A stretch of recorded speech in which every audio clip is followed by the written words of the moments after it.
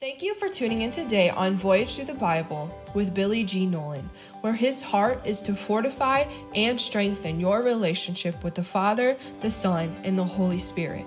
We hope you enjoy this mini teaching, and if you need prayer, if you would like more information, or you simply want to join us as we voyage through the Bible, go to www.voyagethroughthebible.org. Voyage Through the Bible. We're on a bayou. We're living in a houseboat in southeast corner of Arkansas. We're about to enjoy the evening. The sun has gone down, and the symphony of sound in the swamp is before us. Crickets and frogs and other things that I can't tell. All the sounds are in harmony. It's such a beautiful thing. We look up into the sky and we see stars that are unbridled and easy to distinguish. What a night on the bayou. We have a quest in this overview. It is to explain what a doubting heart looks like and what a new heart looks like also. You know, we have new beginnings. It isn't one new beginning, but it's many new beginnings.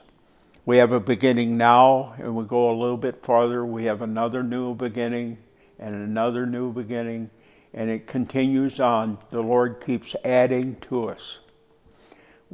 We have a plan to show you through the stories many aspects of God's dealing with the human race. That's past, present, and future.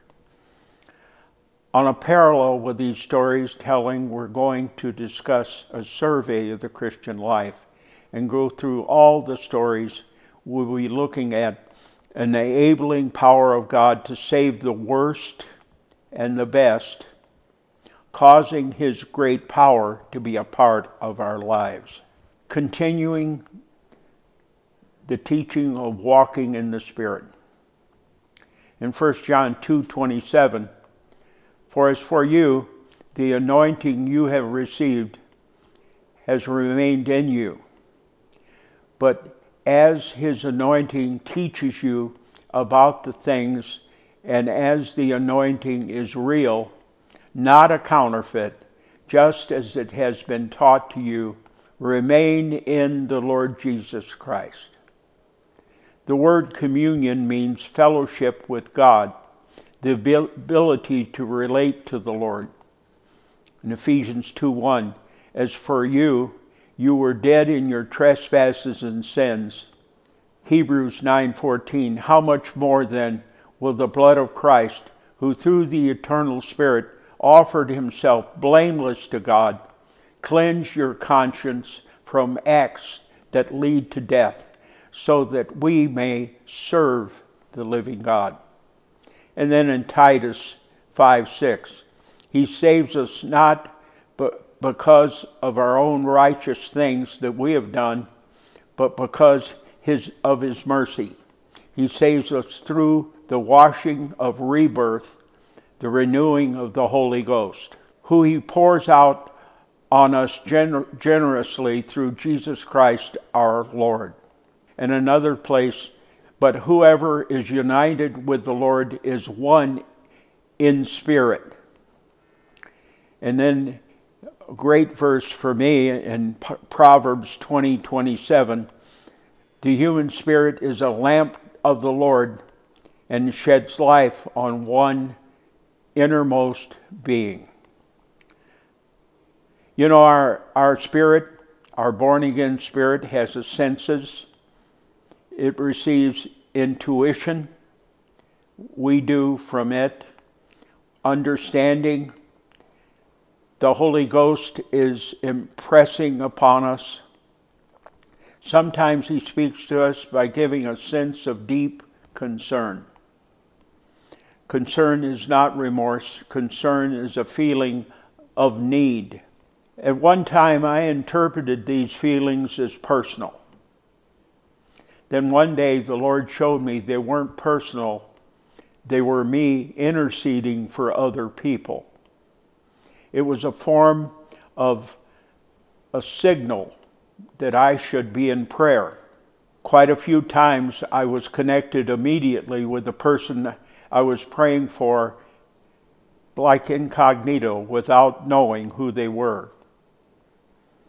This is really important to know, that every burden we carry is not personal.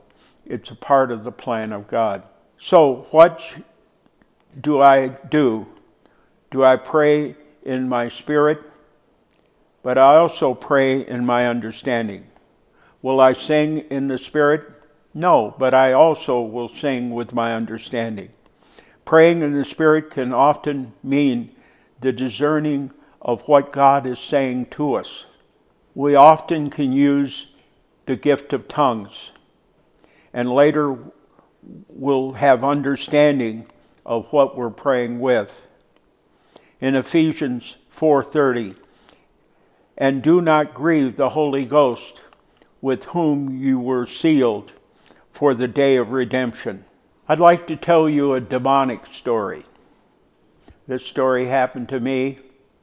I was sent my wife to get a loaf of bread. We lived in somewhat of a rural area. I had to pass by a lake, and on the way back, a volley of cuss words and filth crossed my mind like a superhighway. I was jolted and I pulled off the road.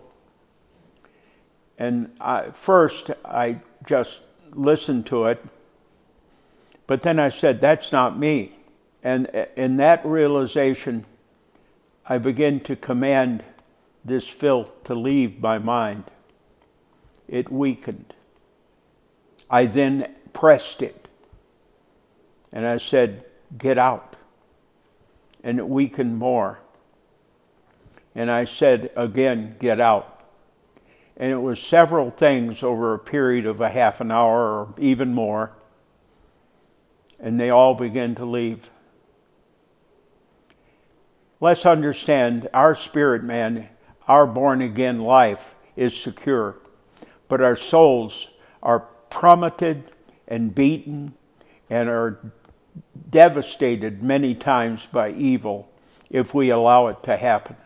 We have access points for the evil one to come in, but praise the Lord, we have access points for God to work. Let's shift gears a little. We've all taken the Lord's Supper. We've all experienced communion. The scriptures in communion are quite clear. In Hebrews, it talks extensively about the blood covenant. Native Americans in the United States and Indian peoples in general have had to cut the covenant many times. And what they did was cut each other, bind it together, and let the blood mingle. And then they would exchange people. So there would end up being intermarriage between the tribes. That was a covenant that was among them. We are covenant people. The blood of Christ has been shed for us, and it's applied to our lives, and we are covenant people. A missionary in Africa in the early 1800s. He was there exploring the central part of Africa that no European or person from the United States had ever been in. He had a man with him, and he had a goat. The goat supplied food for him. He was kind of anemic and weak, and he needed the goat milk as a sustaining factor in his life. So they were in a village. A very strong ruler of that area was there, and he said, we have to cut the covenant. The missionary didn't want to do it, but the man said we must. So they cut the covenant, and they were to exchange gifts. So he said, I'll take your goat. He wasn't happy with that, but he had already committed. But the chief gave him a staff with an emblem on the top. And he thought, I got the bad end of the deal. I got a walking stick. So they went to the next tribe, and they were ferocious, and they were known to kill strangers that come in their midst. And they saw him walk in, and they bowed, and they said, anything you want, you can have. If you want a place to meet, you can. Here's the best place that we have for you to stay. And of course, we're going to feed you as well as we can. And the missionary turned to his friend and he said, what has just happened? And he said, the man looked at your walking stick and saw the emblem on top. And that emblem said, the stronger one that you cut the covenant with is in back of that emblem. And if they mistreat you, they go to war. I don't want to leave you there, but I want to leave you with the idea we have a strong covenant between us and Jesus Christ. We have the Father's great plan enveloped into our lives. We have the redemption of Jesus Christ working mightily in our lives. And we have the power of the Holy Ghost to give us and implement us in character in the mind of Christ. We hope you enjoyed today's podcast from Billy on this episode of Voyage Through the Bible. This journey and its many adventures lead you into the mysteries of creation and man, not only to know the Bible, but to experience it and live it. If you would like to sow into this ministry and be a part of somebody else's journey as they learn about God, please visit our website, www.voyagethroughthebible.org.